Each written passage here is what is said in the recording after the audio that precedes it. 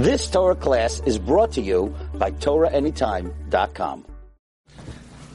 Okay, Bruchim Habayim. I want to share with you a point by Iyun on Yevamos Non Testament Aleph. The Gemara brings a machlokes between Reb Meir and Reb Lazar and Reb Shimon regarding the status of a Baigeres to a Kohen Gadol. Reb Meir holds a Kohen Gadol cannot marry a Baigeres.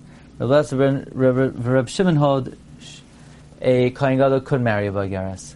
Reb Meir, who holds a Kohen Gadol, cannot marry a Baigeres.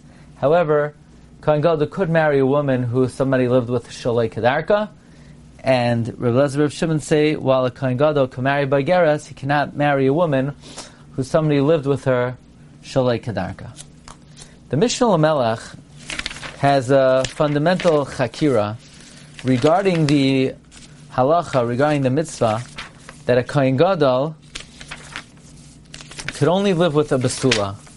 What is this din that a Kohen Gadol could only live with a basula? That is the shaila of the Mishnah Lamelech.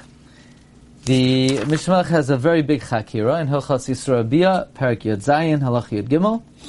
The Mishnah Lamelech says the Perek Habal Yivimtoi u'mikasav zeh lamanush habeula asur leKohen Gadol.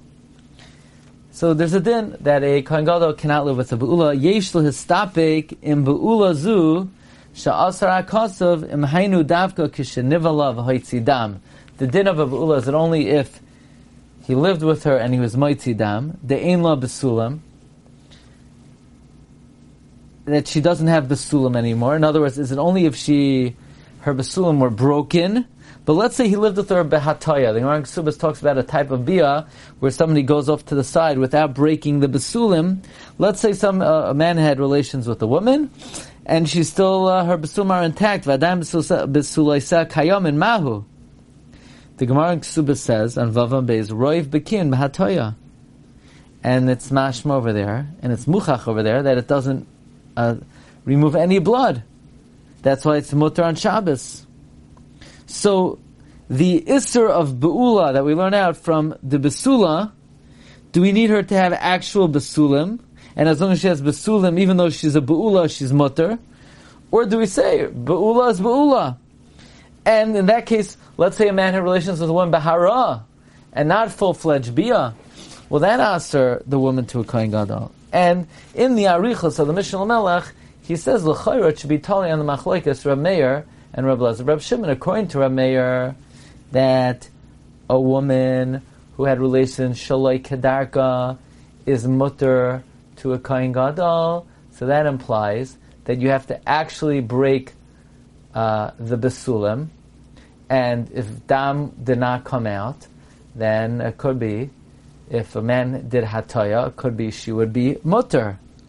Masha'en Kain, according to Reb Lazar, Reb Shimon, who say that a woman who had bia shaloi kedarka is asur to a Kohen Gadol, that clearly means that you don't need the besulim to have been broken. As long as she has a din of beula, she's asur to a Kohen Gadol. According to Reb Lazar, Reb Shimon, the din that a Kohen Gadol could only marry a besula, not a beula, clearly it's not dependent on that. Meaning, according to Reb Lazar and Reb Shimon, we see that if bia shaloi kedarka asurs her, then there's no din, she has to have